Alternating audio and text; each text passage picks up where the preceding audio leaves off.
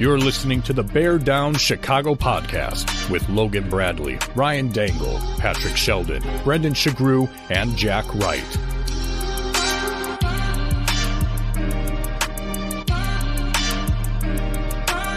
The Bear Down Chicago podcast. Yeah, we're that Bears podcast. All right, folks, welcome into another edition of the Bear Down Chicago podcast. I am your host, Ryan Dangle. Now, if you want to find me on Twitter, some people call it X, but I won't.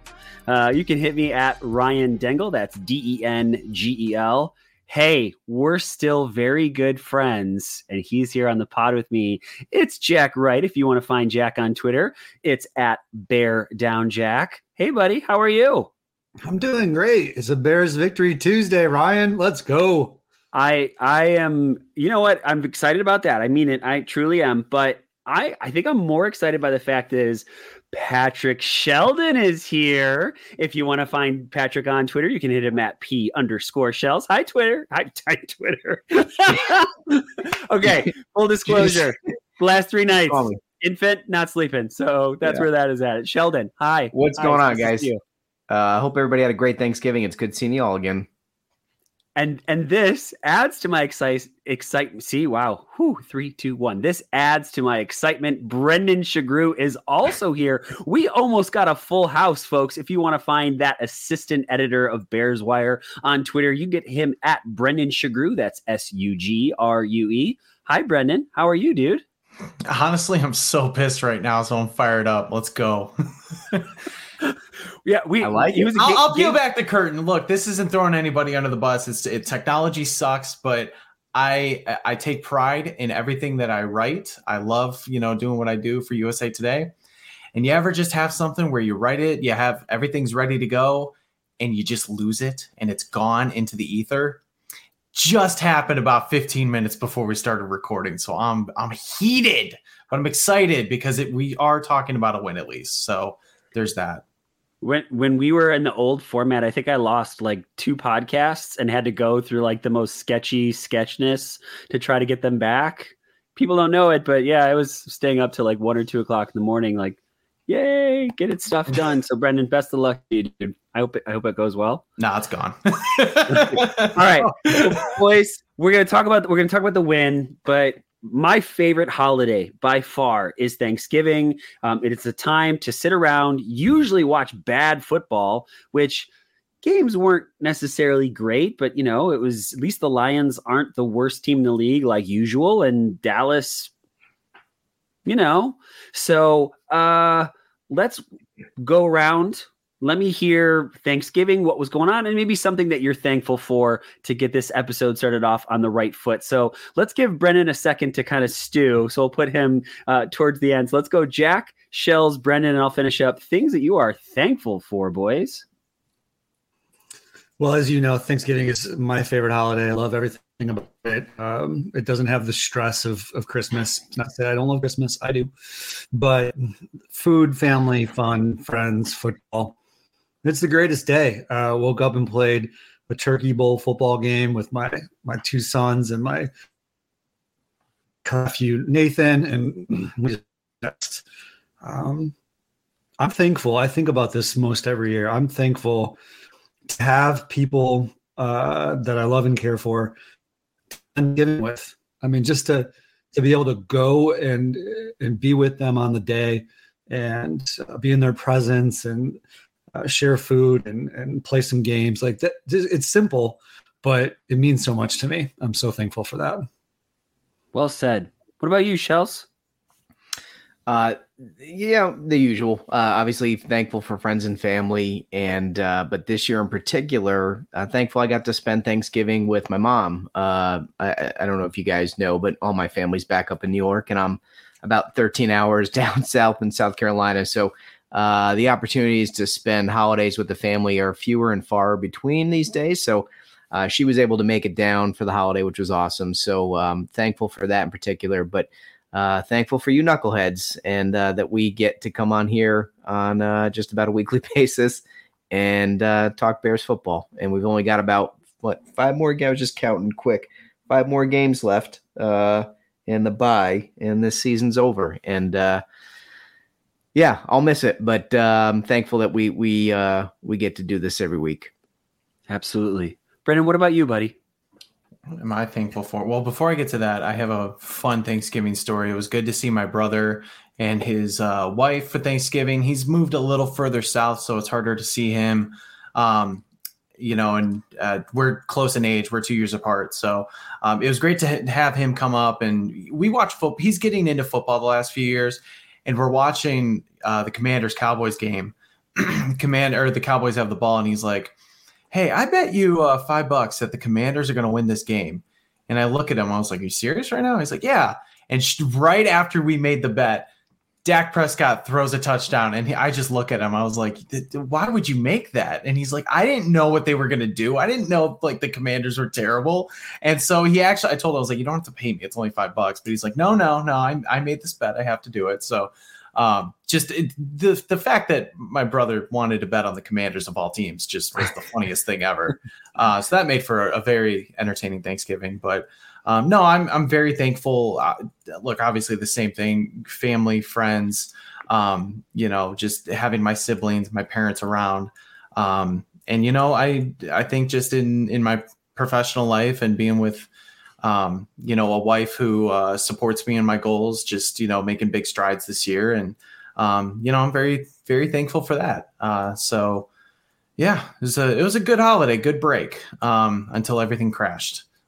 But that's whatever. I'm done. I'm done talking about it. I'm done. No, dude, that's it's really cool. It's I think it's really neat. Talking about the wife. My wife is watching child number 2, so that I can hang out and talk Bears with some strangers on the internet as well as you guys. And so I think, we're very, very fortunate for that. Got to see my sister. My sister lives in Richmond, Virginia. And so I don't get to see her very often. And watching her as an aunt with my kids is especially fun, man. It's just, I've talked about this a couple times on the podcast. I was adopted, and just, I don't know, seeing all of that like kind of unfold, and didn't think that she was going to be an aunt. I didn't know that I was going to be a dad. And so it was really, really cool. So they're very thankful for that. How about this? I know Brendan's got something in the works. He won't tell us, but he's got something in the works for Brendan's breakdown. But Jack, I think we got somebody we got to thank before we hear Brendan's breakdown. We do. We're always so thankful, especially Thanksgiving, the holidays. Everyone needs a haircut, so you got to go to Sheridan'sBarbershop.com.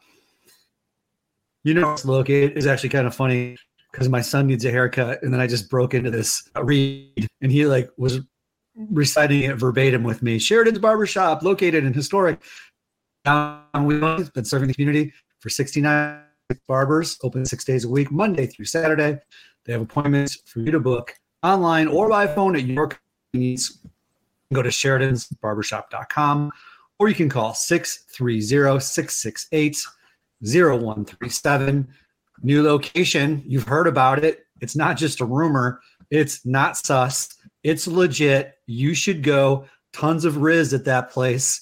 You want to be there. It's Hensel's Barbershop. It's located in downtown Naperville, Illinois. It's been open since 1966. They have 6 barbers there. Their establishment is open Tuesday through Saturday. You can walk in, say, hey, what's up, Will? How you doing, bruh? Could I get a cut? I need a sweet fade. Or you can make an appointment. And you can go to henselsbar.com, HENCZELS, henselsbar.com. And you can go to either place, Sheridan's or Hensel's, because that's where traditional. If you guys do go into to Hensel's or you go into Sheridan's, please let them know the guys of the Bear Down Chicago podcast say hello. We would appreciate it, and we know that those guys would appreciate it greatly. All right, so Brendan, I'm a little nervous, little nervous to see what's gonna happen here, but I guess I'm also excited. Let's hear it, baby. All right, we go live to Minnesota. Where? Hold on. Wait, that's not right. Hold on. We go live to Minnesota as the that's not it either. Hold on. We go live to the Minnesota Vikings and Chicago Bears game where that's not it either. All right, we're going to Minnesota. Minneapolis. And no, that's the wrong screen too. Hold on. We go live to which one is which? Hold on. Guys, I can't do the breakdown because there's too many screens. There's too many screens. There's too many screens, guys. I can't. Anyway, what you need to know is the Bears defense was phenomenal, and there was too many screens for me to do this breakdown. That's all I got. Bravo. Brendan for the win. I'll just say this. I think I tweeted early that I was like okay with it because that's how you beat the everyone blitz, right?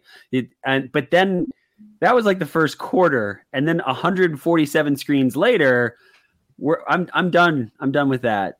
Jack, what were your thoughts on that? Like, would you have ever called basically every play at the line of scrimmage and one deep shot, or would you maybe, I don't know, shake it up a little bit? Definitely shake it up. I mean, we've got to give credit where credit's due. Both teams had frenetic defenses, right? Like shifting, masking coverage, blitzing, knots, twists, eats, all types of stuff. Understood. I don't know what Luke Getsy gets in his head. I don't understand. And especially when it's so clearly obvious to the other team and everybody in the building. We've talked about it. Didn't they do this week 1 too? And you can do something as simple as a wrinkle where you run a bubble and go. I mean, you just do all the same, like EQ goes out and he goes to block the corner. Fields goes ahead and turns his shoulders. DJ Moore goes ahead and runs his little bubble screen route, and then a count, 2 counts, and then EQ just goes straight up the sidelines. And you just turn your shoulders and you give a pump fake, and then you rocket it deep. I mean, something, anything. The whole design, the whole point of being a great offensive-minded coach is to find out the ways that your opponent is overplaying you, to find out where your opponent has weaknesses. And when you find those 2 things, what's so fun about calling an offense is that you take advantage of those things. So how it is that he gets, I don't know where the tunnel vision comes from. I mean, I think we've talked about it throughout the course of the year. It's probably the most unpredictable guy on the staff at this point, to have one game that just seemed to be so fluid with some pretty great rhythm. I mean, is he just bad against good defenses? Is that what it is? They just can't call a good game against a good defense? You know what I think it is, Jack? I think he's overwhelmed. I don't think he does a good job of taking in the macro within the game. And, I was thinking of an analogy today.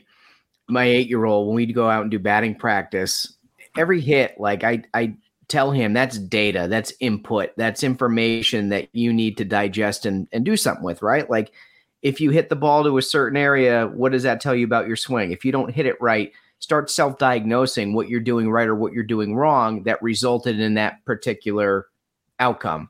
And I don't think Luke Getsy does that within the game. Because he comes out every single week almost, and the first drive looks phenomenal. And you're like, here we go. This is great. And then he doesn't take that information, digest it, and do something with it. He just goes, okay, on to the next play, on to the next play, on to the next play, instead of looking at the first series or the first couple of series and go, hey, this play worked here, or it didn't work against this coverage, or it may have, we get this play against maybe this coverage later in the game, then I want to use that. It's just like he gets like tunnel vision where he just has a script in mind. And I don't mean a script in terms of like the first 15 plays, because he executes those well, but just like a general framework of this is what the game's going to look like. We're going to go heavy screen, or we're going to go heavy run, or we're going to do heavy this. And he doesn't evolve within the game and process the feedback that the other team is giving him. And it's very frustrating because, like you said, everybody else in the building, including apparently Ryan Poles, caught on camera, looked a little bit frustrated. But even like Joe Average football fan sitting on the couch is going like, what are we doing? Like this isn't going to work. You have to change. And that's part of my frustration with Eberflus is you are the man in charge. If you don't like the way things are going, walk your happy ass down to Luke's office and go, hey, bud, what are we doing? Maybe let's switch it up a little bit. This needs to get better. And week after week, we see the same issues with Luke Getsy. And week after week, we see a failure to correct them. And there has to be some accountability within the staff, and particularly Luke Getsy. And I think that's a large reason why we see the breakdown as the game goes on in the offensive strategy. Well, look, it is inconsistent, and I'm with you, Ryan. Seeing the first drive and what they were doing, clearly they had the plan where they were going to combat Brian Flores' just insane pressure, and it was working. I mean, like we all see, we've said it for the last year and a half now. Luke Getsy's great at scripting plays. He does his homework during the week for those first 15, but like it's a chess match and it's a game of strategy. And once somebody changes, and once Brian Flores started to keep guys back, and they kept trying to like, okay, they're going to spy the quarterback now and make sure he can't use those outsides anymore. That happened in the second quarter. Like there was one play in particular, I can't remember who, but they just stood up there. They could have had a pick six if they just, timed it right, just because they were right in position to bat the ball down. At that exact moment, Luke Getsy should have said, okay, they're figuring me out. Now we got to start, pushing the ball downfield a little bit more, showing those big adjustments that you can now push those guys downfield, because clearly the defenders are playing up. You did the work. They adjusted to you, and now something's open downfield, but you're not taking advantage of it because you're running not one, but not two, but three screens in a row. That is unheard of in today's NFL. It's probably unheard of in 20 years ago NFL. You just don't do something like that. A screen is, you just can't rely on that for the vast majority of your game plan. And to me, that it doesn't, Sheldon, it doesn't only tell me that Luke Getsy, there's a failure to adjust. It also tells me in this particular instance, Brian Flores is in his bag. He's like over him and he's ready to punch, and Getsy's like already flinching. Yeah. The fact that he's just, I'm going to stick to this plan because I know it works, and I know it's going to keep our quarterback safe for the most part, and I know it's going to limit turnovers. That was coaching scared and coaching very, very conservative. And I mean, by hook and by crook, they got the win, but my goodness, it was just so hard to watch, especially when just everybody in the stadium knew it was coming, and the Vikings, more often than not, especially in the second half, were able to stop it. Well, and I don't know if you guys heard Tim Jenkins on the score today. Anybody catch him? He was really good as usual. And he said something that underscored that point about Getsy. He didn't specifically say this, but to me, it underscored the point about Getsy not adjusting. And he said a lot of those screens were run adjusts where Fields chose to throw the screen based on what he saw. He said what his problem was, though, was that Getsy didn't adjust his calls and continued to call screens after seeing Fields adjust and throw the screen. So you kind of have to like be in the moment and go, okay, like I give Fields these options to run or throw the screen, and now he's done this. So you know what I shouldn't call here is another screen. Like I should give him a different option. And he doesn't, he just doesn't adjust. He doesn't have the ability to fluidly adjust as the game goes on. See, this is why I was scratching my head when we had Tyler Aki on, which Tyler was phenomenal. Love that dude. I mean, him talking about being a big Luke Getsy fan, I don't understand that. He's so insanely inconsistent. Yeah. I feel like last week, 98% of that game, best of his career, phenomenal game plan, right? Moving Fields in the right way, allowing his athleticism to show. And then that last drive, handoff, deep shot, which I know that they talked a little bit about it, that he might have been able to get DJ Moore kind of in the flats, but pushing that aside, this week, that first drive was awesome. I think Fields looked really confident. He was moving around despite the pressure being there. And then the rest of the game, you're like, dude, what are you doing? This is why, like, I think I'm going to say something, and Jack, calm yourself. I hate Getsy and Flus more than I hate Flus right now. Like, the combination of the two of them is just, it's bad. It's a bad mix. It's a bad combination. I'll throw up a little in my mouth right now.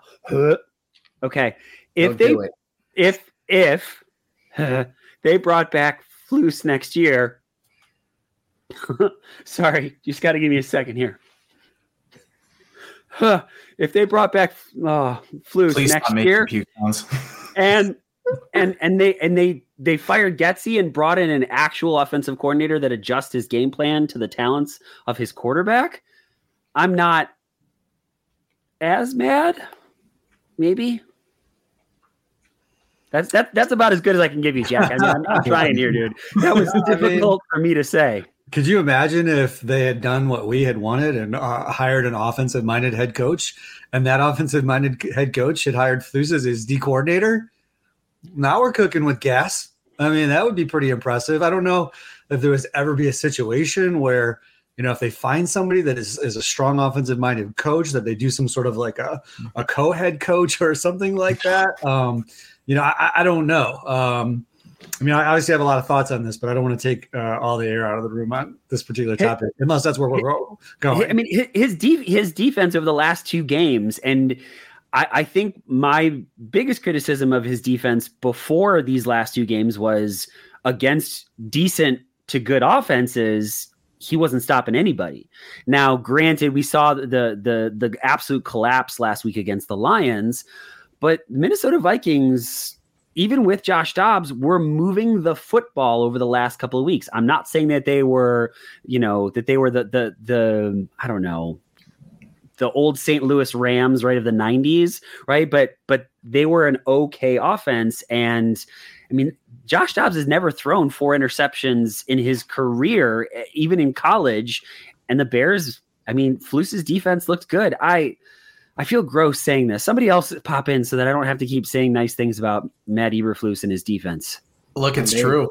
I mean, he's adjusted. I thought he called a much better defense, both just like, well, not only the players playing better because they did. I mean, they were flying to the ball carrier, basically not allowing any yak at all, but just like the different schemes he did. I know a lot of people picked apart putting Yannick Ngakoue and Montez Sweat on the same side as that punt stunt pick scheme. Just really, really making Josh Dobbs' life hell right now. But it's also just the development of the players too. I mean, look at what guys like Gervon Dexter is doing. TJ Edwards, obviously he's been a stud, but Kyler Gordon, like these young guys are really starting to pick it up now. And you're seeing what this 4-3 defense actually does. If you get consistent pressure, the back end is going to make you pay. And I mean, look at how many, I'm going to read off these stats from PFF. Montez Sweat had 7 pressures, 2 sacks. He had a 25 win percentage. DeMarcus Walker, 4 pressures, 3 hits. Yannick Ngakoue, 4 pressures. Andrew Billings, 3 pressures, 1 hit. He had a massive rep too, where he just destroyed the center. I think it was Bradbury. I can't remember. Gervon Dexter, 2 pressures, 1 hit. Should have had a sack. Jaquan Brisker, 2 pressures, 1 sack. Justin Jones, TJ Edwards, Josh Blackwell, 1 hit each, and Kyler Gordon, 1 pressure. They were all over the freaking field and just, you know, bringing pressure at all different ends of the field. This is what the defense does. And I thought just with the creativity and how he was able to make them uncomfortable, you got to give him credit. This is the first time that the Bears have had 4 takeaways in 2 straight games since the Super Bowl year in 2006. Like that doesn't happen by accident. It's the Chicago Bears of old. Really, think about it. It's the thing that we have grown to like hate about this team. Phenomenal, like lights out defense, a pretty good run game, but embarrassingly bad offense. Party like it's 2005, baby. Woo! Jack, I really, Yeah. I really, really want to know, because you and I have had countless conversations about watching Josh Allen's, watching Mahomes, watching Jalen Hurts, watching a 21st century offense, and how much fun it is.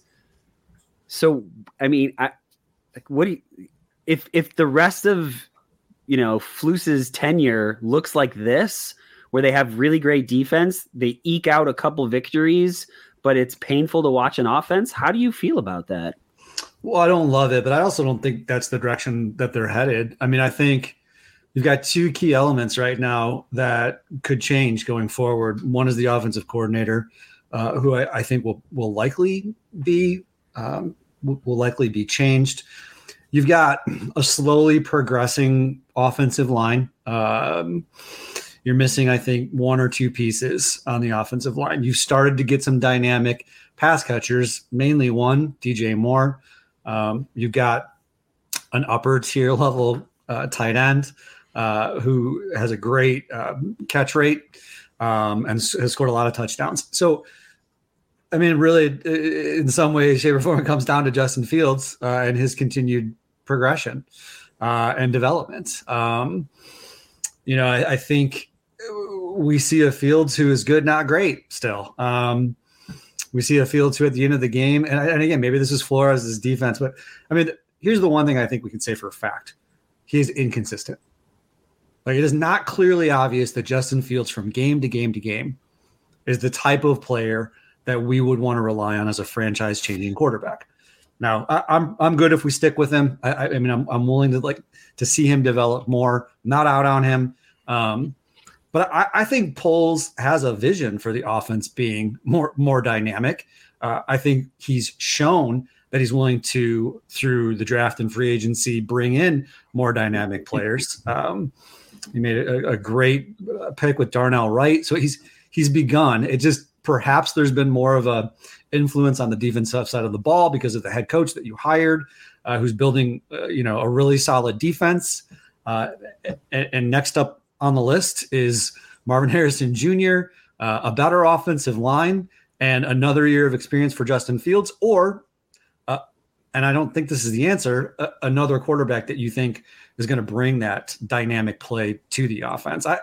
I still think it's trending in the right direction.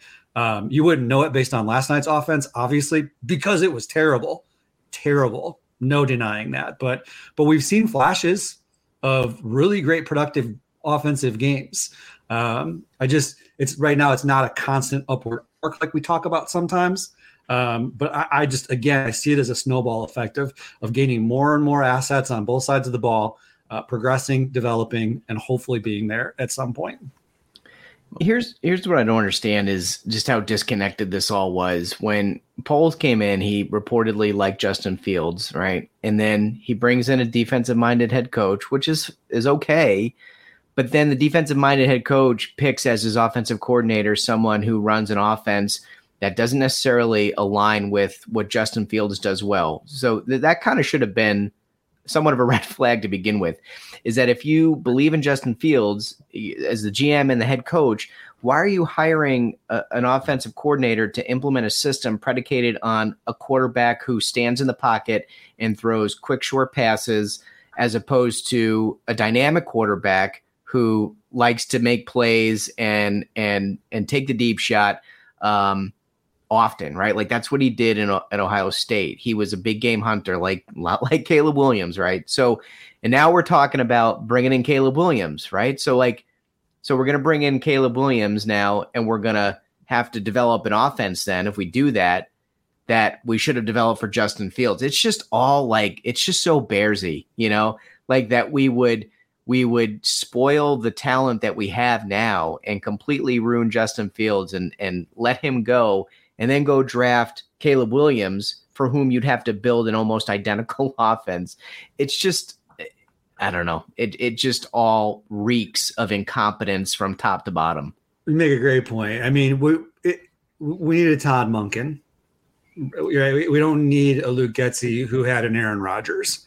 Right. Or a Nathaniel Hackett, God forbid, who had an Aaron Rodgers. I don't think we fit the right coach to our players' strengths. And we see, Brendan, your point was so great. We see what happens when you get a coach who coaches the 4-3 with players who can play the 4-3, and then what happens when the defense all starts to align and play such incredibly great football. And so it really is a great point, Shells. Now, can we get that offensive coordinator who has that system that aligns with that player that then begins to really catapult itself? That'd be great, wouldn't it? Or just has an offensive coordinator that can adjust, that is more than a one-trick pony, that can say, this is what I've got this to work with, and this is what I'm going to develop to maximize what I've got. Like, that's all because the players are going to change. Like, you're not going to, you know what I mean? Like, you're going to sort of be beholden to who's available in the draft that year, who's available in free agency that year. And you're going to have talent come in and leave every season. And so to like bring in a coach to say, like, this is who I've got right now, this is the offense we're going to run, you got to have somebody that can adapt. Because if you can adapt your scheme, you can adapt game to game, you can adapt within the game, you're just adaptable, right? I don't want a scheme guy anymore. I want a coach. Right? Like, that's what a coach does. I mean, you still need a system. You just need like you said, you just need a system that's adaptable, that you can work with, different personnel. Right. I mean, Todd, you mentioned it. Todd Monken is the perfect example because the Greg Roman-led Ravens were decent.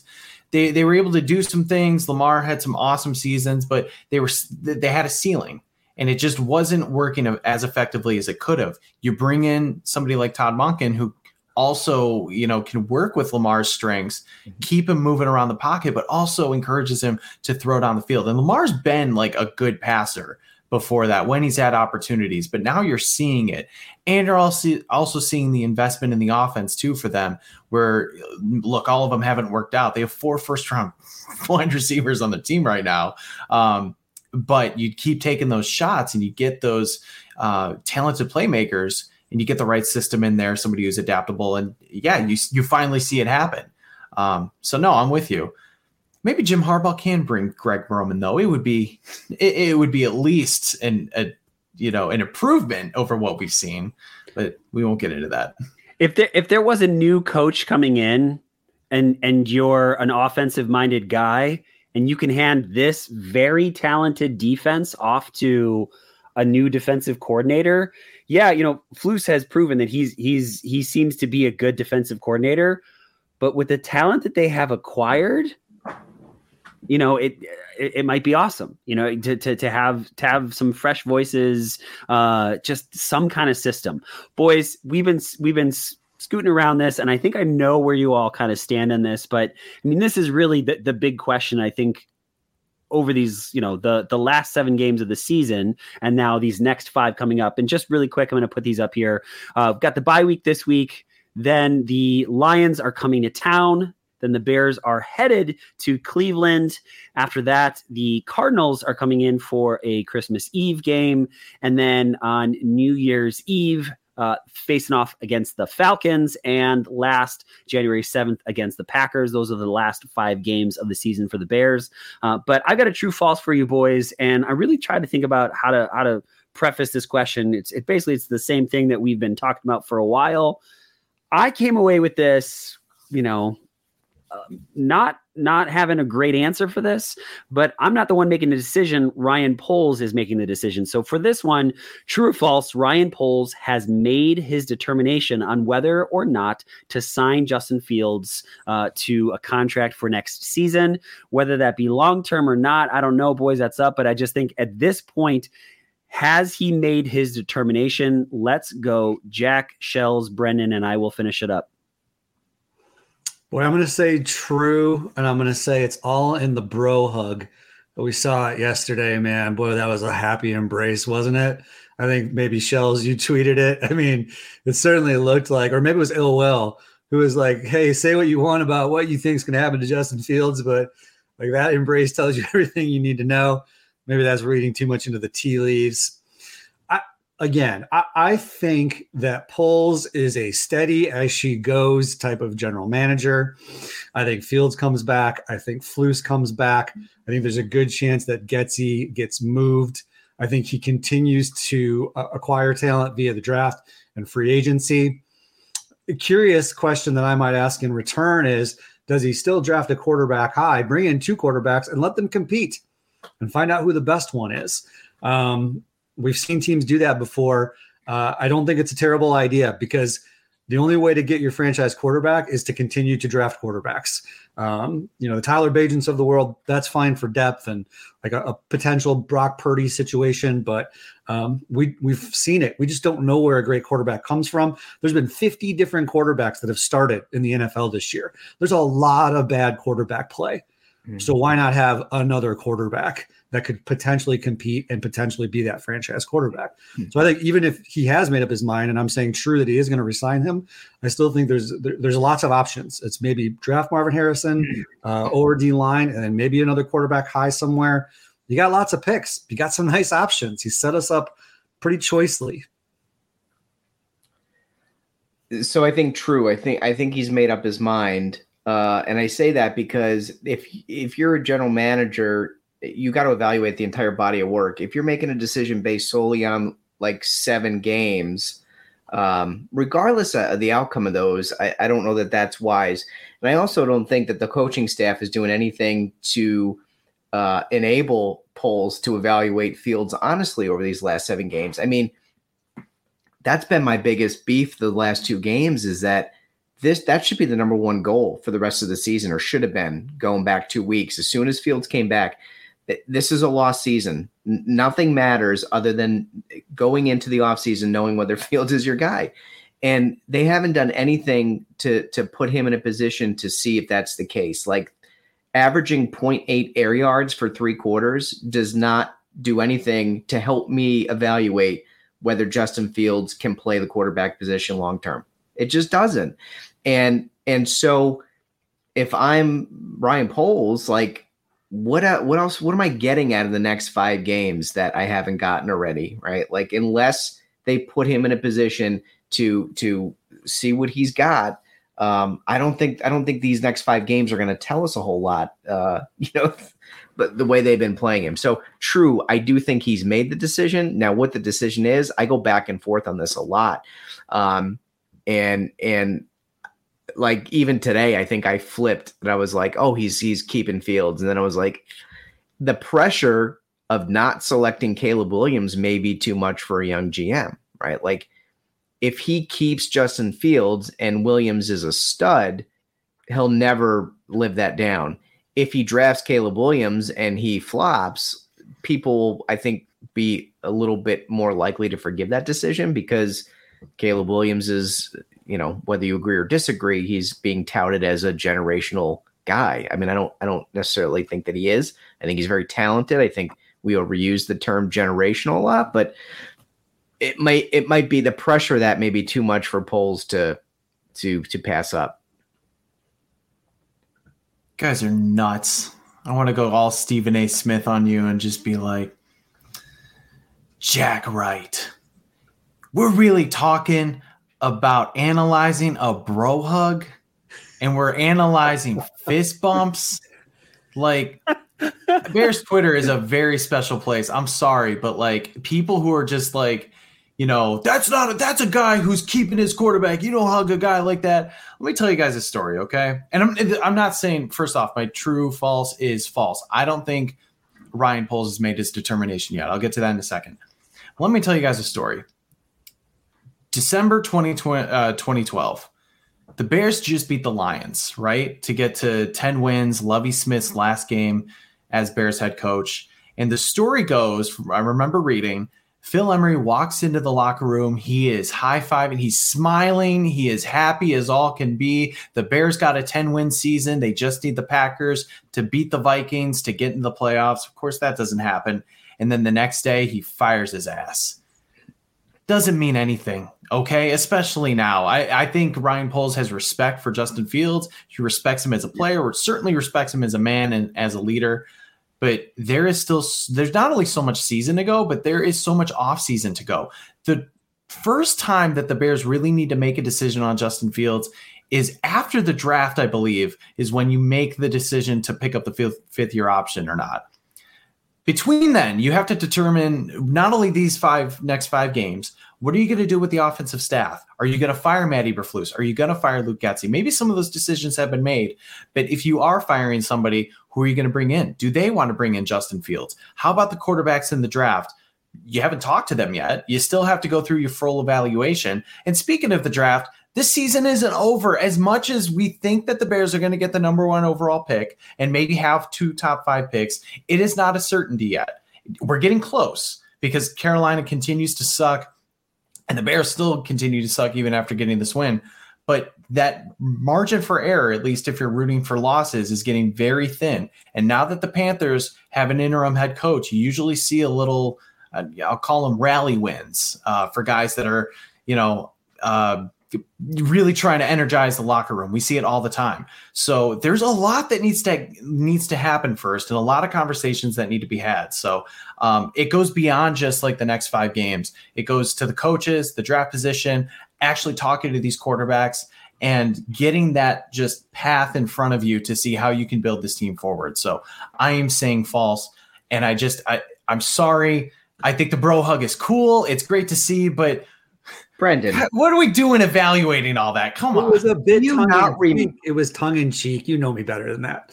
Yeah, I hope so, Jack, because a lot of people are going at it. Do you not remember the Nagy hug on the sidelines with Fields? He's holding on to Fields, and Fields gave him like the couple quick taps with the fist in the back, like, let go of me, dude. You don't remember that? Don't underestimate the power of a hug, Shagru. That's all I'm saying. I might get some. I feel bad for Carolina fans, not the organization, but I feel bad for the fans because as bad of a situation as we were in last year and even this year, there's no light at the end of that tunnel in any way, shape, or form. Oh, you might get the first overall pick. Just kidding. It's going to go to the Chicago Bears, right? Like, even if they win a couple more games, whatever, top 2, top 3, gone. Like, and Bryce Young, he might be okay, but he's not CJ Stroud. And man, I think we know a little something about giving up a lot to draft the wrong quarterback, right? Oh, no. We gave up a little. They gave up like the lot. Yeah, it's going to be nice to not have to hear about that one for a little while. I'm with Brennan on this one. I don't think he's made his determination yet. Justin has just been so inconsistent. I mean, you see it every week. There's flashes of brilliance, of absolute brilliance, and just playmaking ability. He can be so good. And he has 2 fumbles on 2 drives back to back, right? That could have ended the game. I almost in our group thread again texted, here comes another Justin Fields turnover, like on a drive that could be a game win. And I didn't, right? Because Brendan is going to get really mad at me and maybe not talk to me anymore and maybe not be my friend anymore. But it happened. It happened. I would say that's partially Brian Flores' defense. I mean, you look like the way in the position in which he's holding the football, he's not like holding it like a loaf of bread. He's not out and about. Like Brian Flores' guys made a good play in the ball. But yet again, when the game is on the line, Justin Fields turns the ball over. Now he gets another opportunity and makes, Jack and I were talking about this today, just a perfect throw to DJ Moore, just an absolute gorgeous pass in a high pressure situation. So I think the thing that I'm most frustrated about is like thinking about this is I don't know. Now, obviously I'm not making the decision, Ryan Poles is, but I still don't know. I don't know if this is the guy long-term. And I would like to know at this point. I feel like I was asking this question with Jay Cutler. I was asking this question with Mitch Trubisky. I've asked this question a lot. And part of me then leans to say he's not the guy, because then shouldn't we know at this point of his career? Yeah. And so in my takeaways that are lost to the ether, I wrote in there, Justin Fields provided more questions than answers after this game because he had the just crucial fumbles. And okay, one of them happens. All right, fine. Take care of the football now. You know that. And he even said, he's like, I was telling Roshan Johnson to take care of the football because he fumbled. And then 2 plays later, I did it. So he's like, I got no room to talk. But then the second one, after the fact that you knew that this was happening, it's just inexcusable. But then you talk about that big throw. He dug himself a hole and climbed out of it. Like, you just kind of like, went around in a circle here, and you've left feeling that game like, okay, he finally had that big fourth quarter moment, but it was after he just had two terrible moments. And do you really feel better about that? And so you're right. Like, Ryan, when you're talking about, you want to just feel definitive about the guy, especially in a moment, like a situation like that, there's just more questions than answers at this point. Is anybody just the least bit curious of what, if the flashes of brilliance will become more consistent if he was in an offense that called plays that he liked, that he was comfortable with, that fit his skill set? Like, maybe the flashes of brilliance are because that play or that moment aligns with things that he does well, or things that he likes, or plays that he likes, or concepts that he likes. This is I'm gonna give Matt Eberflus some credit here. Because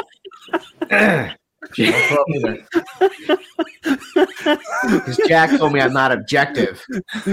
Jack told me I'm not objective today. And I'm going to be objective whether you like it or not, Jack. Jaquan Brisker talked about how Flus does listen to his players and adjusts calls sometimes based on what they want to do and takes their input. A completely novel concept, something that he may want to run down the hall again and tell Luke Getsy to adopt.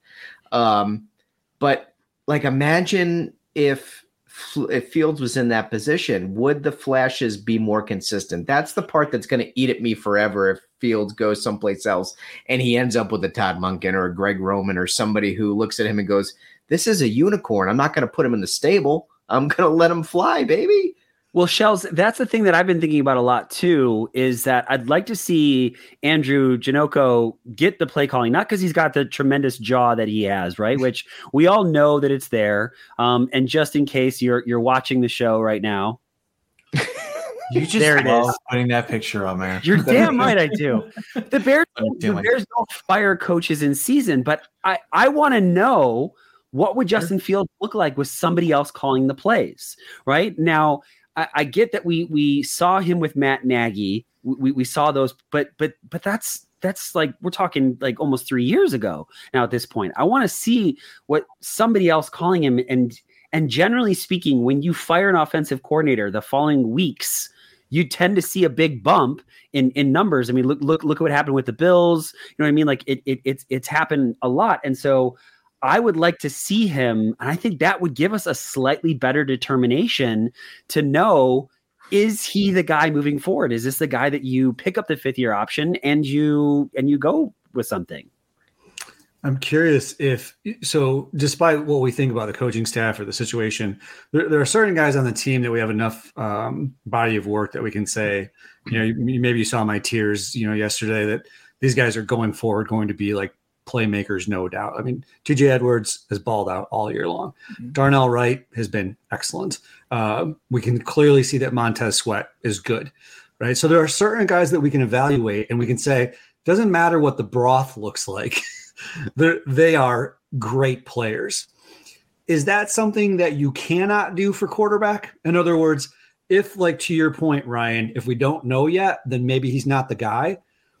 Do you understand what I'm saying? Can we apply that same kind of litmus test to our quarterback as we do to those other players and positions? Or is quarterback a different scenario in which we need to see him with a different broth to know if he's any good? Or do we just know that he's not elite because it doesn't seem to matter? He can't elevate his play consistently to a point where we go franchise quarterback. No doubt about it.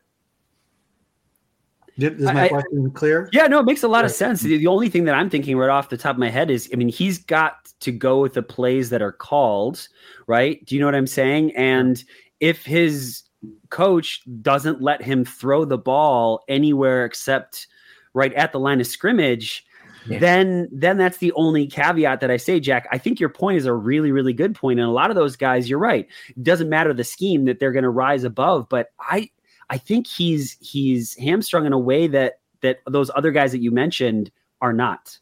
Yeah, but Jack, Well, I was just going to say, you said earlier, Jack, you said like you're starting to see the fruits of the defense because they got guys that can play the 4-3 and they're now playing the 4-3. Like, Sure, I mean, scheme matters, right? And if you look on offense, like DJ Moore is a stud no matter where he goes. And the offensive line, you know, Poles started drafting and signing free agents that we talked about it a couple, you know, or last offseason, how he was building the offensive line in a different mold, shedding the bigger, heavier, you know, trucks and getting some more agile offensive linemen in because that's the scheme you want to run. So like, yeah, you need to, it's important. Like the transcendent quarterbacks that can transcend scheme and crap teams and all that, they are so few and far between. That's why, like, when I hear Caleb Williams is a generational talent, that's why I take issue with that. Like, I don't think he's the kind of guy that would come in and transcend any scheme and just,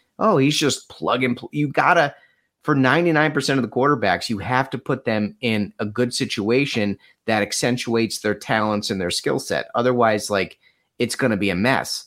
And I don't think, and I agree. I would love to see Janocko get a shot at calling plays, but this is my fear about the staff being in self-preservation mode and just trying to hang on for dear life and win as many games as they can down the stretch, because maybe 2 more wins with the McCaskies goes a long way and saves their job. I mean, gosh, can you imagine if they ended up beating the Packers on the last week of the season and knocked them out of the playoffs somehow? I mean, McCaskey would have like, he'd have to call a doctor to suppress the, you know what, and he probably signed Flus to a lifetime contract. So like, you know, when you've got a staff that's just trying to grind out a win or two in the hopes of saving their job, are they going to be likely to make those kinds of decisions that maybe are better for the organization long term, but not good for them long term?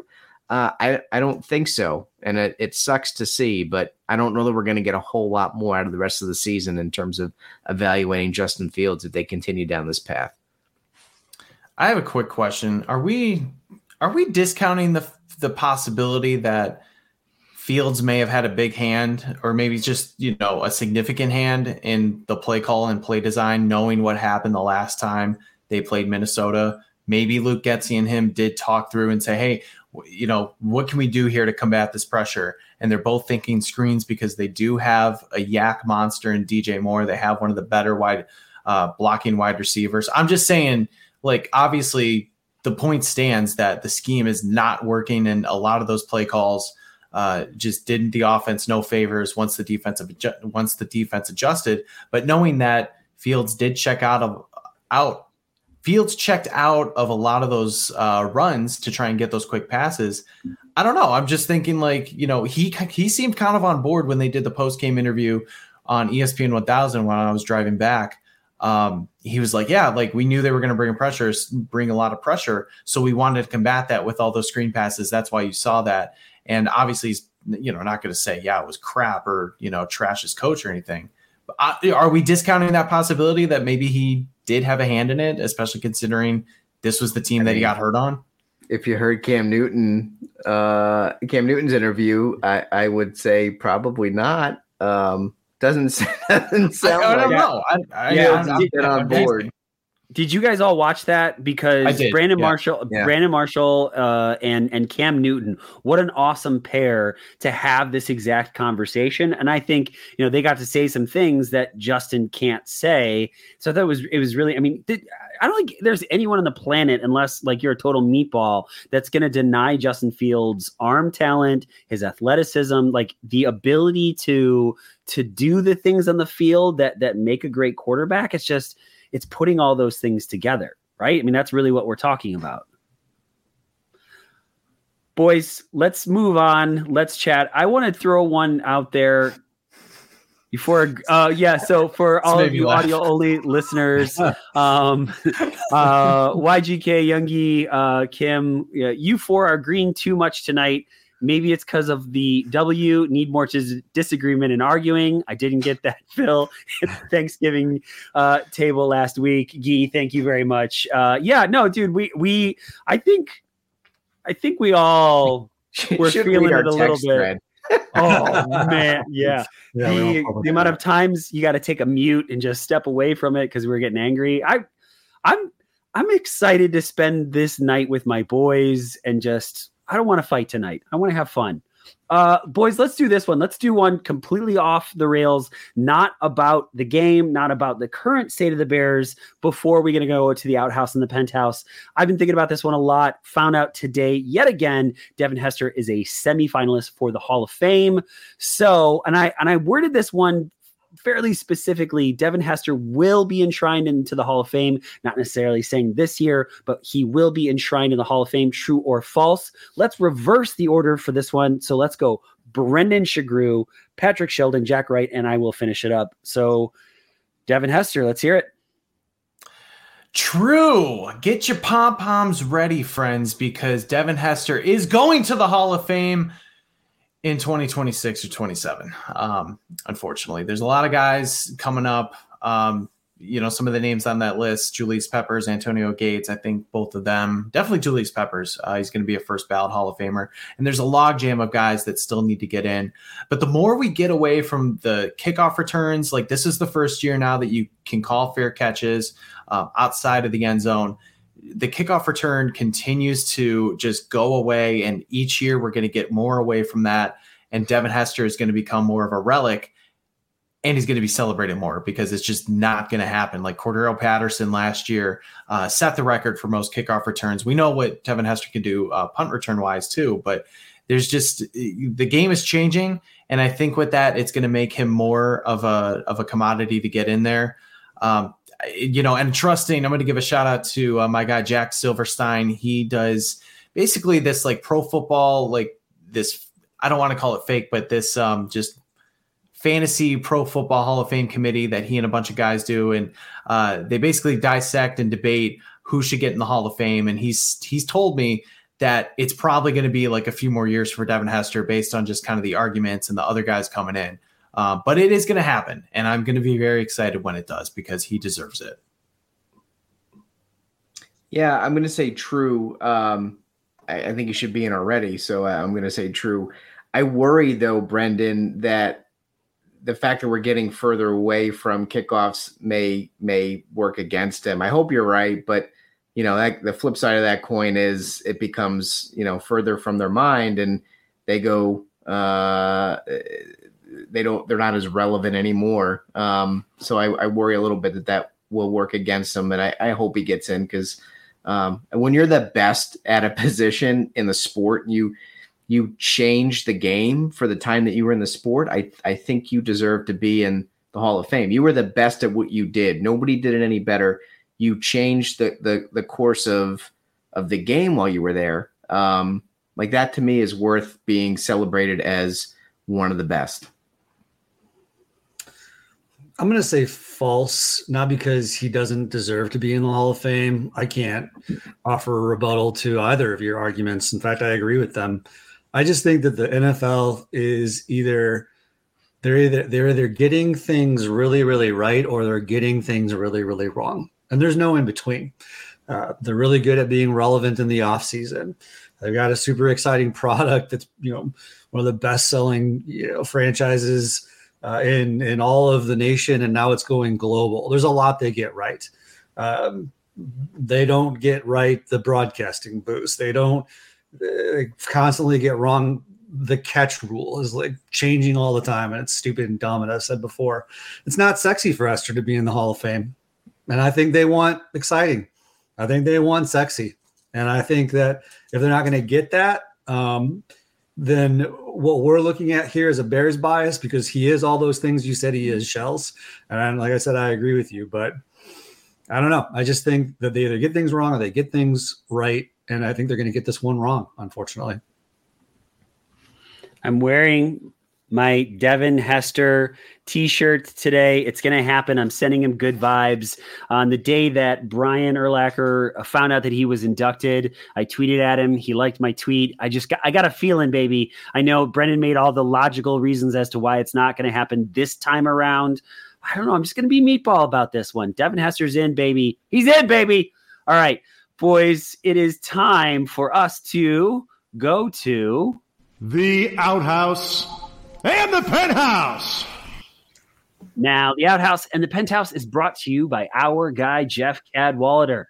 You're thinking about buying or selling. You want to get into some commercial properties. Jeff is your guy. Talk to him, call him, text him, hop on his website. Let him know that the guys at the Bear Down Chicago podcast said hello. I'm telling you, if you are thinking about it, just thinking about it, give him a text, 630-254-4734. Visit genevajeff.com. Jeff Cadwallader with SBN Landmark Realty. He is the absolute best. You know what? Just text him and be like, hey, how are you? Right? And he will find a way to get you a cool house or commercial property. He is the absolute and utter best. All right. So boys, bringing it back to the game just a little bit. So Bears win, penthouse first. All right, let's go. Jack, Shells, Brendan, it is time for the penthouse. Let's hear it, Jack. Wow, we're like spoiled for riches this week, guys. Like, where do you even start? This is tough. I almost wanted to go last, so like there'd be like a process of elimination. You know what? I'm gonna go with the penthouse is 4 INTs. That was a great stat that you brought up earlier, Brendan. Thank you for that. I was since 85. I mean, we lamented the fact that 06. What's that? 06. Sorry, thank you.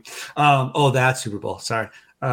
Still amazing. It's my Super Bowl. Oh, your sad Super Bowl. Yeah. Wah. Sorry you guys didn't get a championship in your lifetime 38 years ago. Okay. 4 interceptions. We lamented the fact that there were so few turnovers being forced by the defense early in the year. So you've got Jalen Johnson, TJ Edwards, Jaquan Brisker, and Kyler Gordon, all with interceptions. That was pretty freaking cool. That was exciting. And my penthouse is the 4 INTs. Bear down, baby.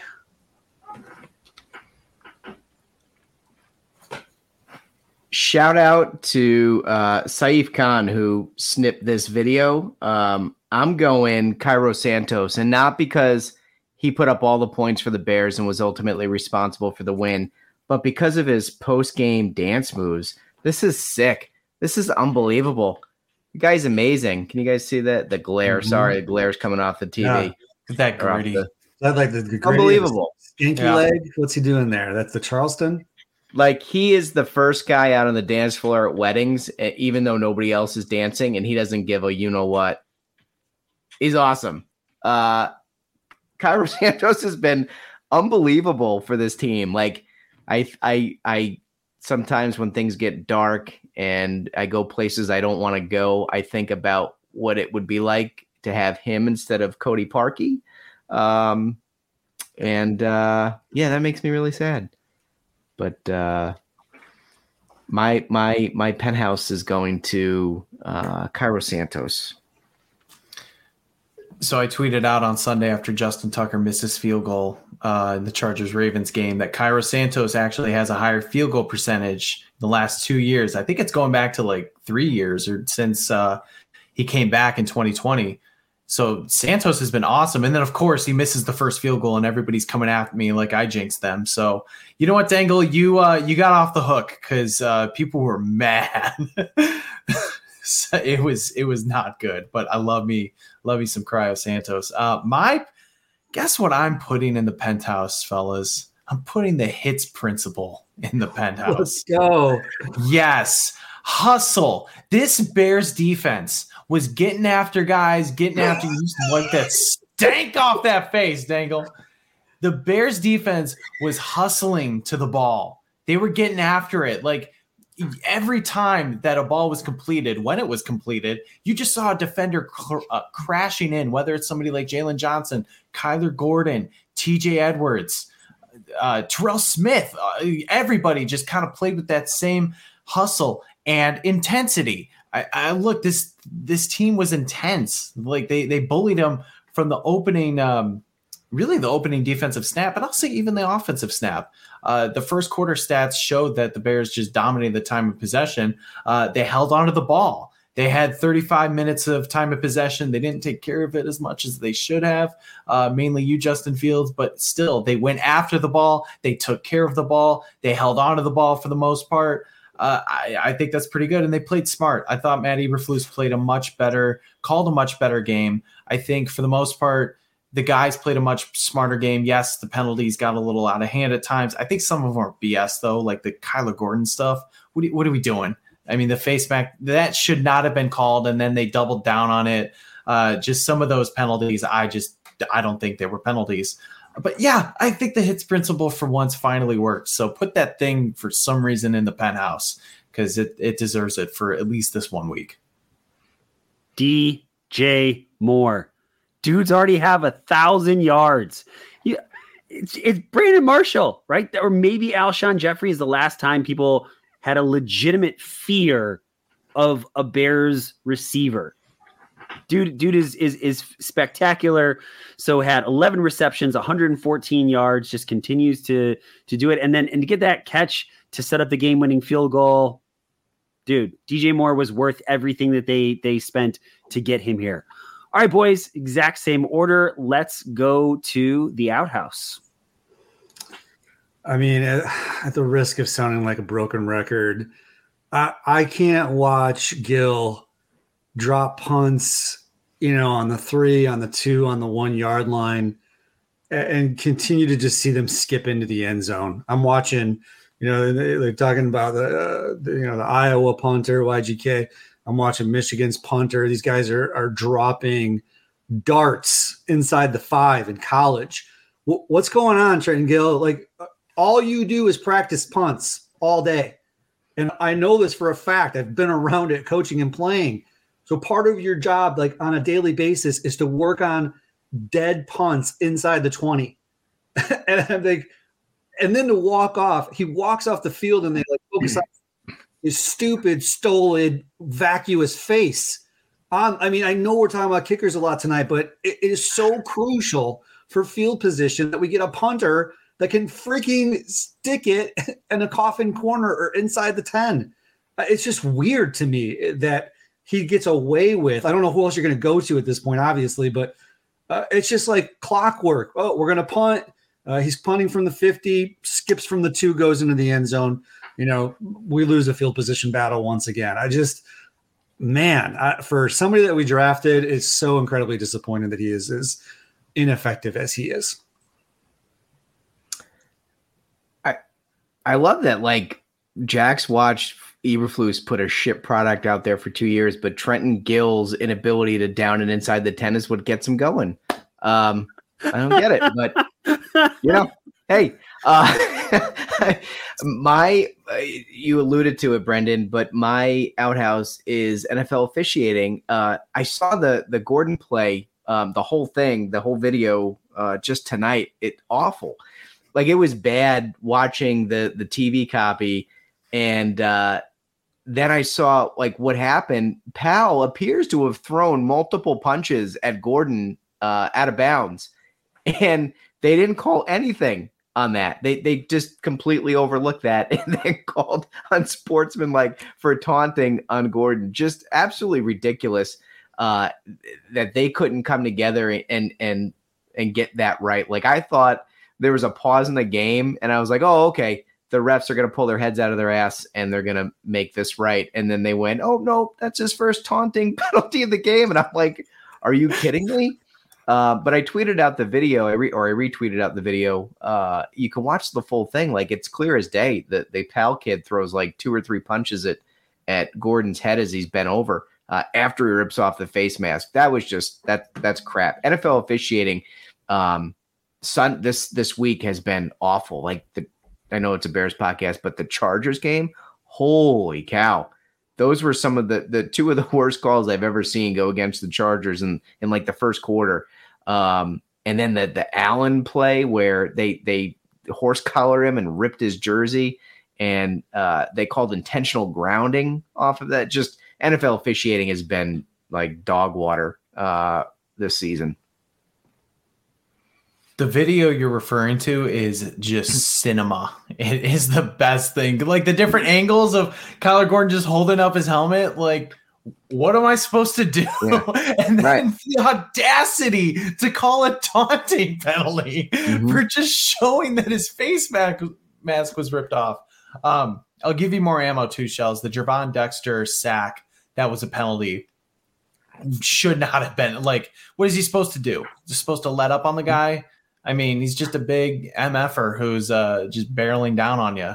Or the missed helmet-to-helmet hit on Fields. That too. Oh my God. Yeah. That was another one too. What was I going to do? I totally got sidetracked. My outhouse is Darnell Mooney's usage. Look, Darnell Mooney, I think, is a pretty good wide receiver. He's obviously not a 1. He may, I think is an okay 2, but he just does not have a role in this offense anymore. And it's really sad to see. There was a report by our guy, Mark Silverman, who said that Mooney's had private conversations with the team management about his role going forward. And he's frustrated with just the lack of production. He had 3 targets, 2 receptions for 6 yards. I mean, he's on pace for career lows. He just does not fit in this offense. It's crazy to me, especially considering how tight he and Fields were going into the last couple years. And he was getting going last year after a slow start. You thought, especially after Chase Claypool got moved, that Mooney was going to have more of a role, but it's just not there. And I think it really sucks because he's an element that he does add something to an offense. It's become the DJ Moore show, and I understand he's your number 1 wide receiver, but you should have a role for somebody like Darnell Mooney. And I just think it's sad that that's not the case. I can't believe nobody else took this one. Penalties. In the first half, they had 71 yards of penalties. Now, to their credit, at the end of the game, they only had 76 yards of penalties, right? So in the second half, to only be penalized 1 time, like, good for you guys, clean it up. But 76 yards of penalties, just bad. 30 of those shouldn't have happened. Well, that's still not good. Like now I get it. The officiating wasn't great. Like, I do understand that, and I do, but like, they looked undisciplined.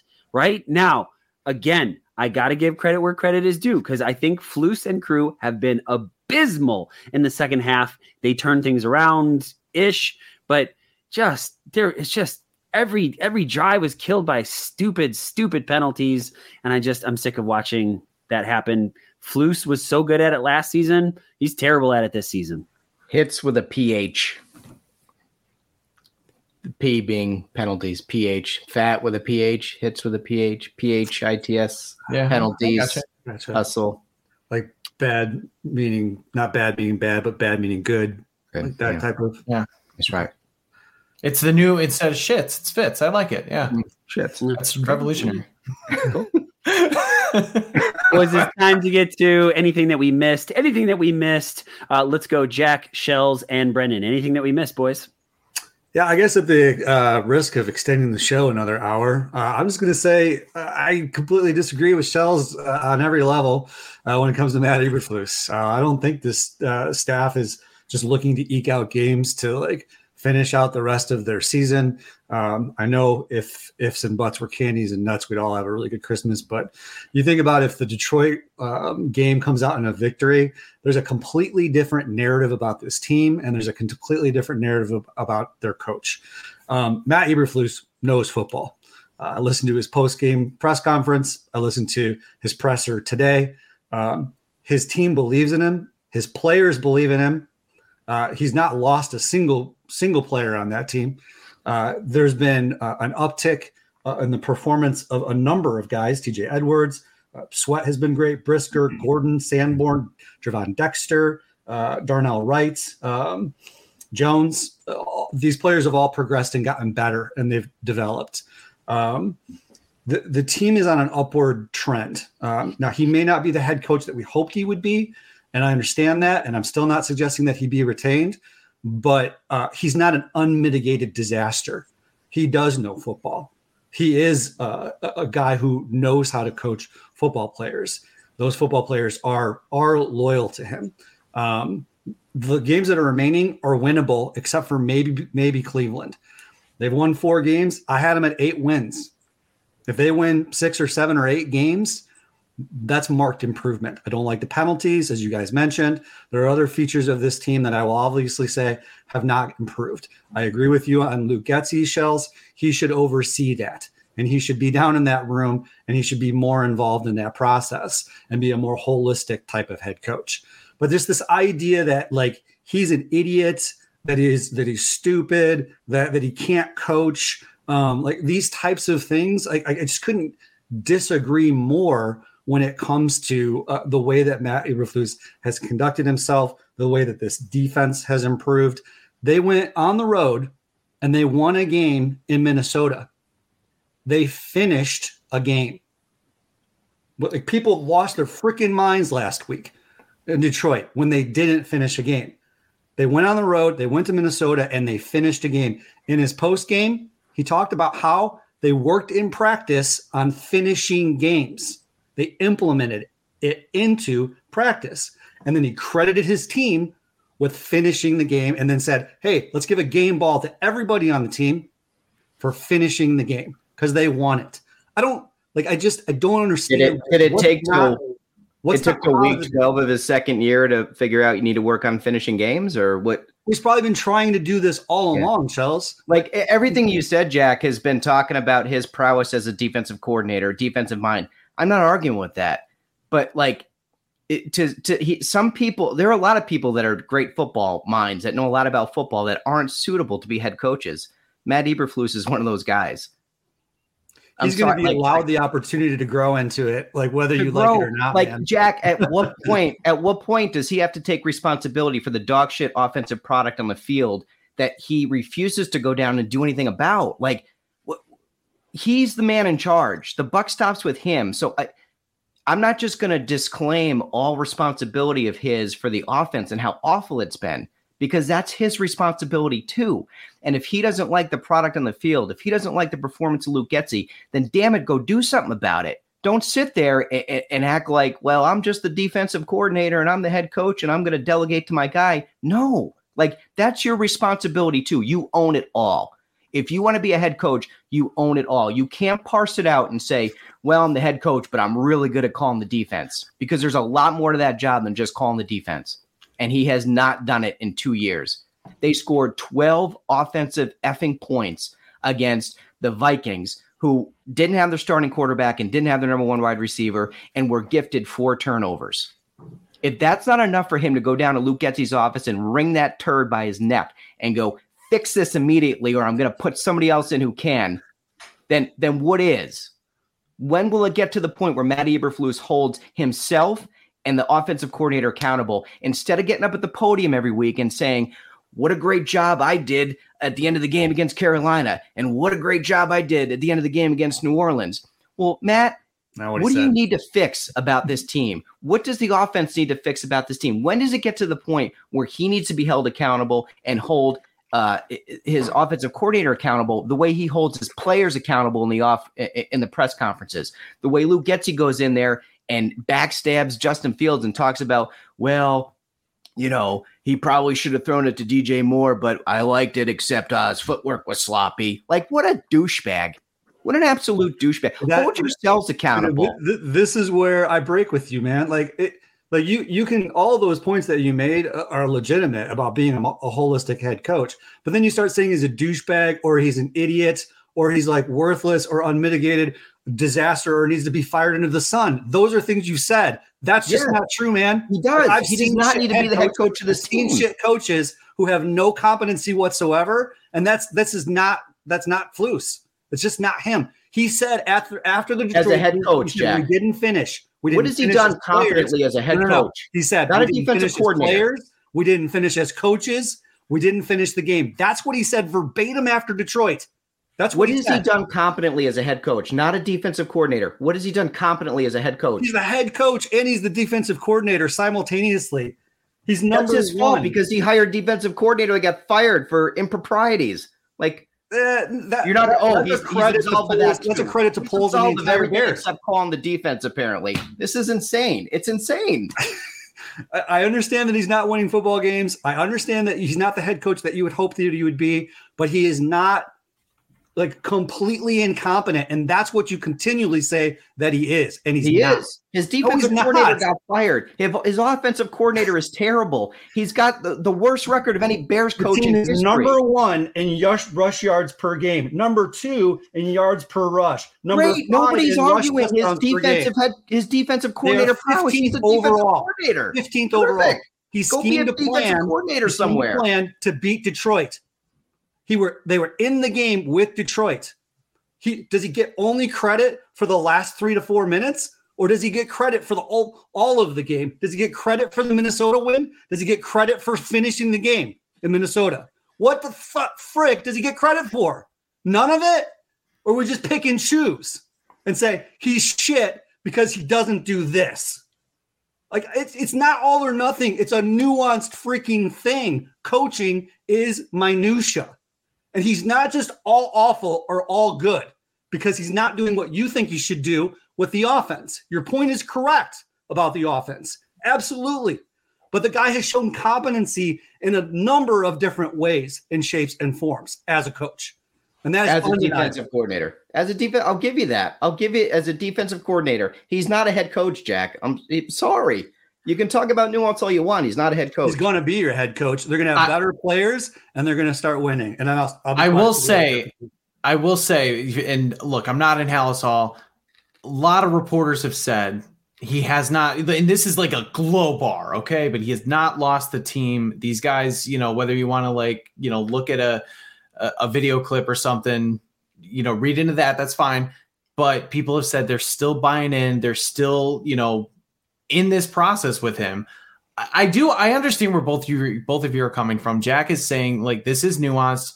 It's not all or nothing, because it does feel like we always go to, if things are wrong, it's always the coaching. It's always the coach's fault. And I understand his frustration there. Eberflus does a lot of stuff wrong. He really does. Okay. He's not a good head coach. He's getting better. He's going from the 6 feet under to now 3 feet under. He is improving. Is it enough improvement in, let's say almost 2 years? I don't think so, but you cannot deny that at least things are getting better in quite a few areas. But I do bristle at like the people who just say like, fire so-and-so into the sun, fire everybody, because it is very lazy, and it does kind of start to wear on me too, because and I know I'm not as old as you guys, but I'm even just sick of it, going back as far as I've been being a fan and then starting to cover the team, to just see that every couple of years, it is so annoying. So I understand where Jack's coming from in that sense, but at the same time, he's not very good. He's still not very good. He's improving by the smallest margins, it feels like, as an overall head coach. As a defensive coordinator, much, much better. Yeah, I agree with you, Brendan. In an ideal world, I would love to have continuity and the same coaches year after year. But I don't want to stick with a coach just for the sake of continuity. When it's clear to me that he's not the guy, just like I don't want to stick with a quarterback just for continuity if he's clearly not the guy. I don't want to stick with the general manager just for continuity's sake if he's clearly not the guy. Like, the Bears just need to make the correct decisions. It's not about we fired too many people. It's about they don't make the right hires. Like, that's the root cause of all this. It's not, and the fix isn't keep a guy who was the wrong hire to begin with. Now that you know he was the wrong hire to begin with, it's go find the right guy. Jack, I see your passion and I get it, but I also think like Lovie Smith was a phenomenal defensive-minded head coach, and there were certain things that he did really, really well, but he never got the offensive coordinator position right. Are we going to continually play this game where you got really good defense, but you can never have a good offense that's going to get it done? I mean, you guys know I don't like Matt Eberflus. I think he's been an exceptional defensive coordinator, especially over these last few weeks, and I gave credit where credit is due. But his continual taking players off the field when they're your best guys, I think that's bad head coaching. His mismanagement of clocks, timeouts, challenges, like that's bad head coaching. The fact that he hasn't fired Luke Getsy, and I do get the fire everybody to the sun. No. Like Luke Getsy needs to be relieved of his job, right? After a game like this, like, you've got to give somebody else a shot. He's not the guy. It's clear that he's not the guy. Your offensive players are not developing the same way that your defensive players are developing. It's time to give somebody else a shot. He's not doing that. I get the whole locker room thing, but he's also like, I don't know that they're where they're at in penalties, but it's bad. It's really, really bad. That reflects poorly on your head coach. Like, Jack, I get it. It's fun to watch good defense, but this guy isn't a good head coach. He's a really good, and I'll say this. I was wrong about this. I thought he was a mediocre defensive coordinator. I think he's an exceptional defensive coordinator over the last few weeks. He's not a head coach. He shouldn't be a head coach. If I could find a way to keep this guy as a defensive coordinator, but the new staff won't want that, right? And to keep him on staff and to keep him running this defense, I think that would be phenomenal. But I don't want this guy long term, because I just see this going around in a circle where he wants more high quality defensive players, and we're still trying to find a team that can score some freaking points. I don't want to watch that football. I don't think that's a football that's gonna win games. And here's the other thing. The only thing that I think is different about this version of the Bears is Ryan Poles and the strategy that's being taken to completely revamp this franchise. For the first time in our lifetime, we have an instance in which, as I've said before, it's being torn down to the studs and then being rebuilt, I think, mostly the right way. He's had some misses, as we've admitted. But I think the key difference in this particular version of the Bears is that we're not accounting for, in that discussion that you just had, last year is a scrapped year, and what is the continuing and ongoing rebuild, as I've said before. First year of on-the-field rebuilding this year, another offseason of drafting and free agency, and then continual improvement. Again, I'm still not saying that he should be retained or that he should continue to be the head coach going forward. I am not supporting him, giving him like full credit. All the points you made, Ryan, excellent points about his deficiencies. Can't argue with any of those. I'm simply saying that we saw Matt Nagy be bad, really bad, lose the locker room, not be able to function even on the offensive side of the ball, plus not be a head coach holistically for the entire group. Right? There really wasn't a whole lot when it was down to the end of it that we could say like that he was good at. But I think my point is that there are things that we can point to with this particular coach and say, not only is he good at, he's like at the level almost of elite. He showed it with the Colts, and now he's shown it with the Bears. And I would love it. I would love it if he could become a better head coach. And maybe even if he was given the opportunity to become a better head coach, because firing head coaches just hasn't been the answer for us. Because of your point, Shells, we just don't do a very good job of hiring, head coaches going forward. So I guess I just want to see it all be different than what we've seen in the past. Because like you, Ryan, I don't want to see great defense, no offense.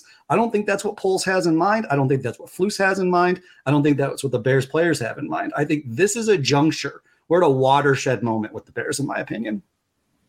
Yeah, I know we've said a lot like, it's the players. The players didn't execute, or the players weren't in position to execute. Again, like at the end of the day, whose job is it to make sure his players execute or are in a position to execute? And if they don't, then what are we saying? That Ryan Poles didn't get him players that can execute? Like, I feel like we talk about this rebuild as if the Bears are like the least talented roster in football. They've got a lot of components. They've got a lot of pieces. I mean, hell, I think they're probably just a center away from having a pretty darn good offensive line. They got one of the best wide receivers in the game. They got your boy Kmet, who you guys tout as one of the best tight ends in the game. They've got a solid running back room with Herbert and Roshan. Like, let's stop talking about this team as if Flus is working with like the Sisters of the Poor. He's got talent. We need to see more improvement from this team based on the talent they have. And we haven't seen it in 2 years. I mean, my God, 12 freaking points, getting gifted 4 turnovers, 12 points, guys. That's like impossible to do. You have to try to not score points to do that. It's remarkable how futile this offense has been this year. And he has done nothing about it as the head coach, who's ultimately responsible. And it falls at his feet. And if he doesn't want to do anything about it, then he's going to eat the big crap sandwich at the end of the season when he gets fired. But how he has not taken accountability and done something about the offense is mind-boggling to me. Mind-boggling. Again, even the Steelers, Matt said it that they haven't fired like a coordinator in how many years? And would it even Tomlin recognized like it's time. Something has to change. Guy's got more job security than he knows what to do with. Tomlin was probably never going to get fired, right? And he still recognized, I got to make a change. Like, what is Eberflus waiting for? He does not have the kind of job security of a Bill Belichick or a Mike Tomlin. I mean, it did take Tomlin. It took Tomlin like over 3 years to do it. But I get what you're saying. Like, he finally actually did it. But he's got that. He's got that luxury. He can wait 3 years because he knows his job's not like hanging in the balance at the end of the season. So he can afford to wait and let it play out. Matt Eberflus doesn't have that luxury. Sean McDermott firing, oh my God, Ken Dorsey. Do you know what I mean? Like this guy isn't it. He's not working. You know, Jack, like, I really, believe me, I really do understand you're like, no one wants the coaching carousel, but also like, if you're not the guy, like, I don't know that if it's going to take Matt Eberflus 4 or 5 years to develop as a competent head coach, I don't want to wait around that long. Like, when there might be somebody else out there with the potential, at least, to do it much, much more quickly. The Bengals head coach, Zach Stacy. Zach Taylor. Oh, not Zach Taylor. Yeah. Zach Taylor, right? Like, just coming in as that fresh mind and like in his first season, like really just like jump started things in a way that like no one, I mean, okay, sorry. No, he didn't. Oh, no, he did not. He sucked. He got carried by Burrow. D'Amico Ryans. Antonio Pierce is interim head coach of the Raiders. Is you know, I mean, like it. I don't know. I agree with you, Ryan. It shouldn't take 5 or 6 years for a head coach to gain their footing and figure out you need to finish games. The one thing I don't agree with is I think this is the circular argument about, you know, like the idea that like here's the thing. I think the coaching staff implements fundamentals during the course of the week. And then I think there's a reasonable expectation that you watch those players then execute those fundamentals. They have a game plan that they put in throughout the course of the week. They scout, they watch film. They're like, okay, we're in this set. They expect the players on the field to go ahead and execute that specific game plan. And when those players don't, right, then there's a shared responsibility. There's a shared responsibility for your captain, free safety, to execute the game plan and not be a liability. But I guess maybe Flus should bench Eddie Jackson, and I would fault him for that. You know, Detroit game and this game, and in that case, then I would be like fully support. You're right, Chels. He should bench Eddie Jackson, and should sit right next to Cody Whitehair, because the way in which Eddie Jackson plays the game is despicable and cowardly. You know, but I do think there's a certain expectation that when you implement a game plan and you teach fundamentals, that those professionals who are getting paid a lot of money do those things that they're supposed to do. And in the Detroit game, yes, the Bears took the foot off the gas, but watch the all-22 and watch some of the specific plays. The players also let the Bears down. It's a shared responsibility. They let the Bears down just as much as the staff did. And that's a fact. Like, that is undeniable.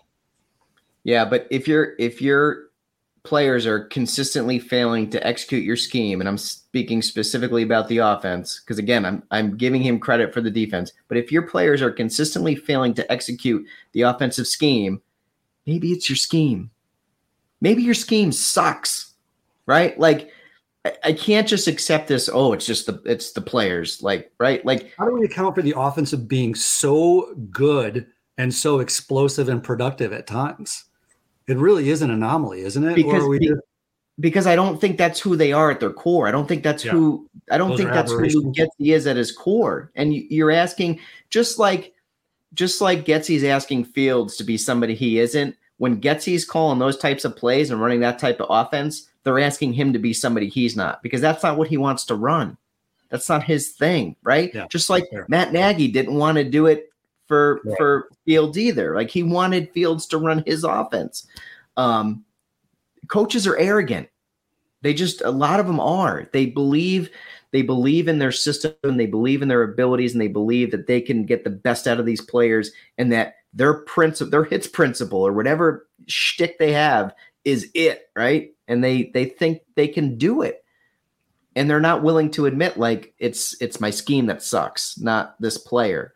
And I don't think that's who Getsy is at his core. And that's what I'm saying. Like, then that needs to be fixed. If Getsy can't fix it, then they got to get somebody in there who can. And that's fair. His inability and failure and reluctance to address the offensive side of the ball and how it's been called from the very first game of the season is unacceptable to me. And how they came out against Green Bay, that very first game, just completely unprepared. I mean, that puts such a sour taste in my mouth for the rest of the season.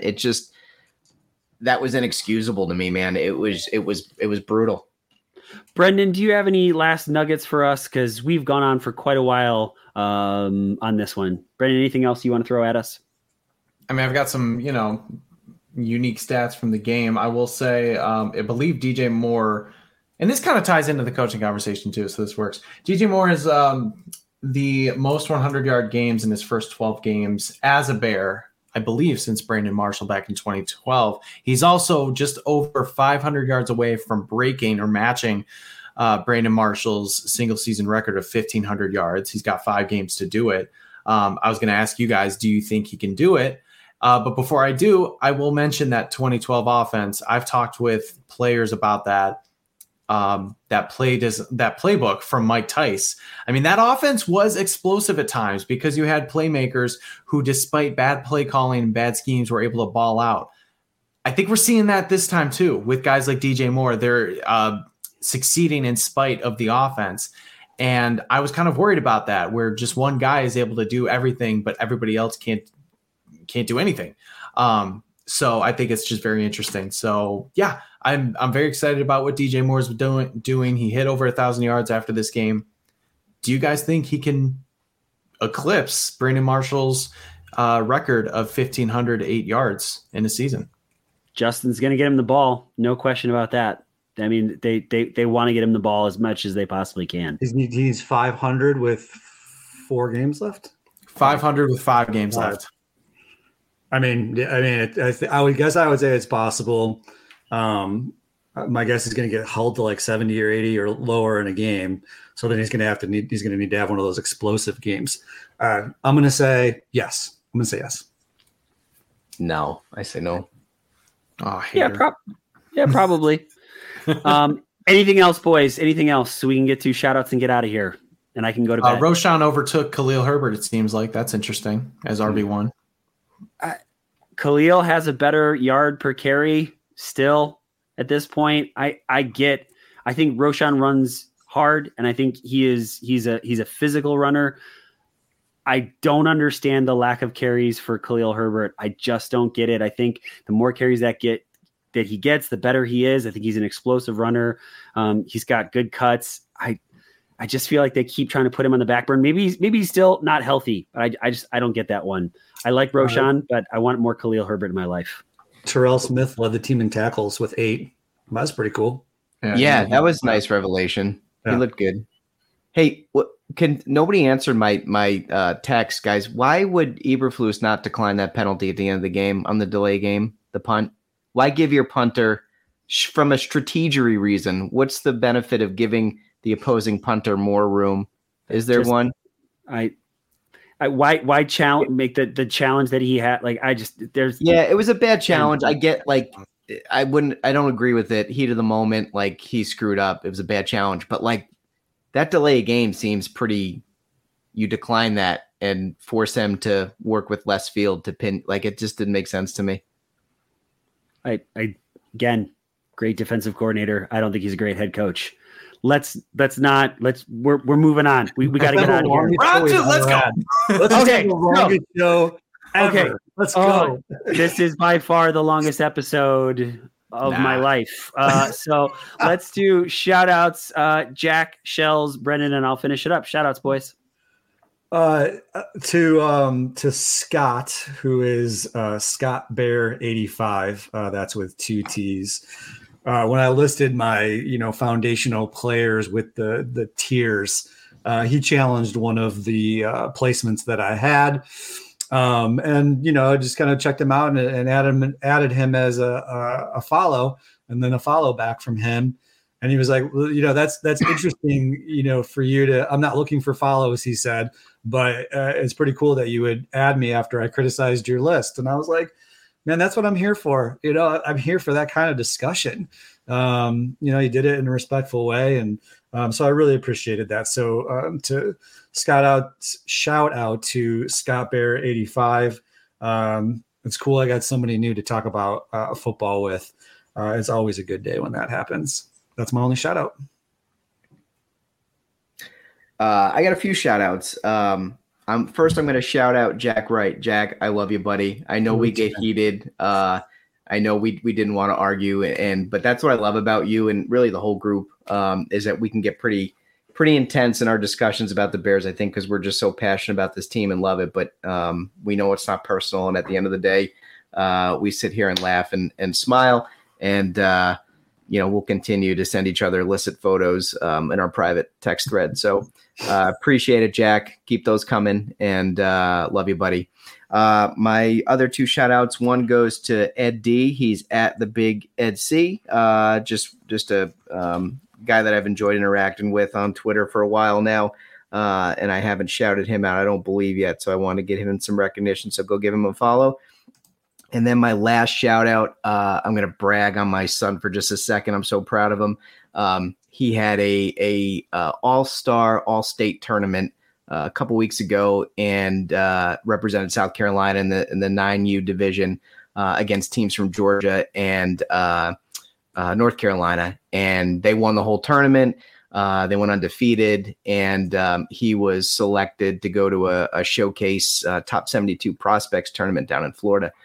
So we'll be going to Florida in January to watch him play against some other kids from the top 72 kids from South Carolina, Georgia, and North Carolina. So he's worked his butt off. A lot of stuff, a lot of adversity he's overcome as a little guy. But he's busted his butt and just practiced his rear end off. And I'm so proud of him and how hard he's worked. And he really deserves this. So I'm going to shout out my guy. Love you, buddy, and good luck in Florida. As Matt Eberflus would say, we fought through adversity, right? And we got that win. We played together, right? We executed, right?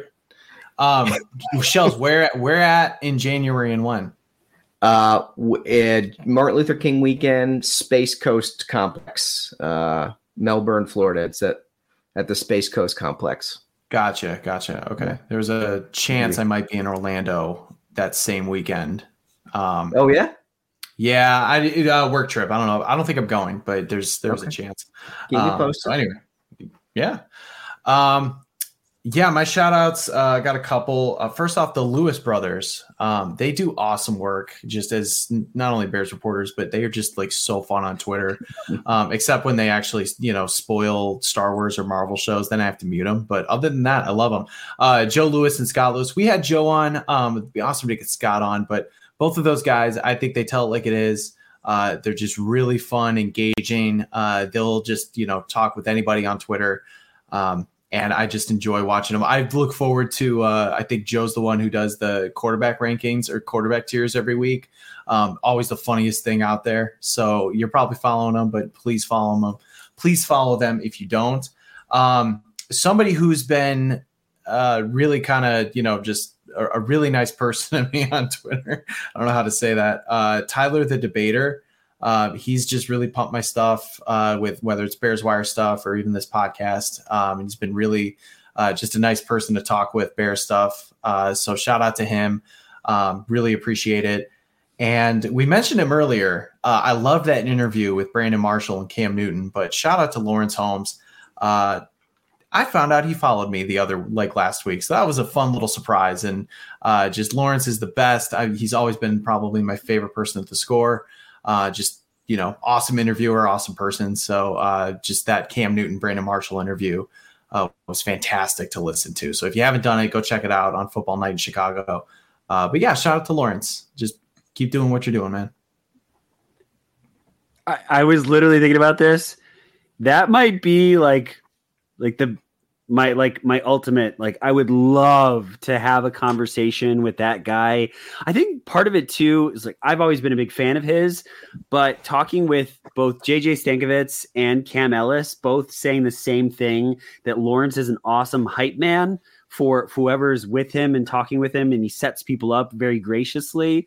Man, I would just, Brendan, if you could, man. No, don't. I knew you could do that. I knew you could do that. All right. So I got one and one only this week is to my guy all the way down in Melbourne, Australia. So Andrew Davies unfortunately lost a member of his family just recently, and know that it was pretty tough on him. And so, buddy, I am thinking about you. We're all thinking about you and sending lots of love your way. And know it is not easy being a Bears fan when this team can just be so frustrating at times. But, there's things way more important than Bears fandom. And so sending lots of love your way, dude. We are thinking about you. For all of us here at the Bear Down Chicago podcast, that's Logan Bradley, Patrick Sheldon, Brendan Shagrew, Jack Wright, and me, Ryan Dengel. We're immensely thankful for all of you. And in a season that has had so many downs and some ups, it's been great to hang out. And we do truly love talking with all of you. And again, just a phenomenal chat going on. If you're one of our audio only listeners, come and check us out on YouTube. We would love to hang out with you and have some interactions on here. If you are watching on YouTube, you want to go back and listen to an old episode or something along those lines, you can absolutely do that. You can help us out by liking, subscribing, sharing with a friend. Try to get the word out for us as best you possibly can, because we love doing this, and the more people we get to chat with, the more fun it is. So many screens. Watch it on all of your screens, guys. This guy. For all of us at the Bear Down Chicago podcast, we want to say thank you so very much. And as always, Bear Down Chicago.